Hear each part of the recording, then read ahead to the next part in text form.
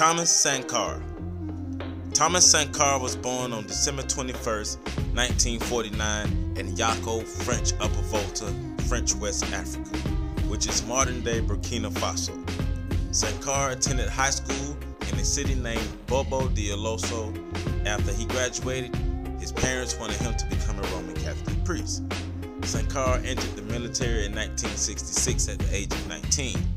At the age of 20, he was shipped to Madagascar for officer training. While in training, he witnessed several uprisings against the government in 1971 and 1972, which would help shape his future. He began reading the works of Karl Marx and Vladimir Lenin. Their influence on him would show in his views towards politics. In 1972, Sankara returned home to Upper Volta, but his military life would follow. He was involved in a border war against Mali in 1974. His show of military brilliance would earn him fame, but he would later reject his fame and involvement in the war as a result of a paradigm shift. He would become commander of the Commando Training Center in the city of Po. Later that year, he would meet Blaise Compaoré in Morocco. They would later meet with Henri Zongo and Jean-Baptiste Lingani. They would form a secret organization, the Communist Officers Group. In 1981, Thomas was appointed Secretary of State for Information in the military.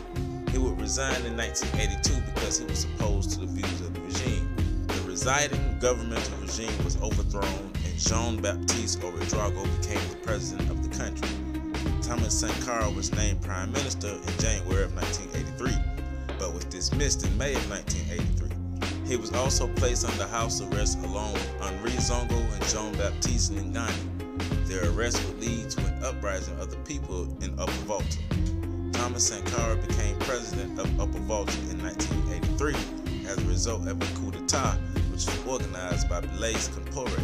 As president, Sankara was inspired by Fidel Castro, Che Guevara, and Jerry Rawlings. His ideology was focusing on ridding his country of corruption, restoring his country, preventing famine, and promoting education and health.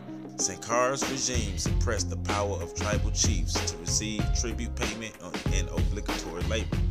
In 1984, Sankara renamed the country of Upper Volta to Burkina Faso, which means the land of the upright people. He changed the name of the country in the two major languages of the country. He also changed the flag and the national anthem. Sankara made women's rights one of his priorities. He banned female genital mutilation, forced marriages, and polygamy. He would also appoint women to positions within government and encourage women to work outside the home. He also encouraged pregnant women to stay in school.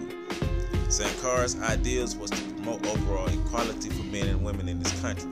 The Sankara-led government would be the first African government to recognize AIDS as a major epidemic to Africa. Sankara became popular with the people of Burkina Faso by making equality between the people and the government a priority. Sankara was named the African Che Guevara because he emulated his personal style and his politics. In 1987, Thomas Sankara was killed in a coup d'etat by his colleague Blaise Compaoré, who betrayed Sankara. Compaoré reversed Sankara's policies and quickly accepted financial aid from the World Bank. Sankara worked hard to ward off the World Bank and establish a self-sufficient African nation, Burkina Faso.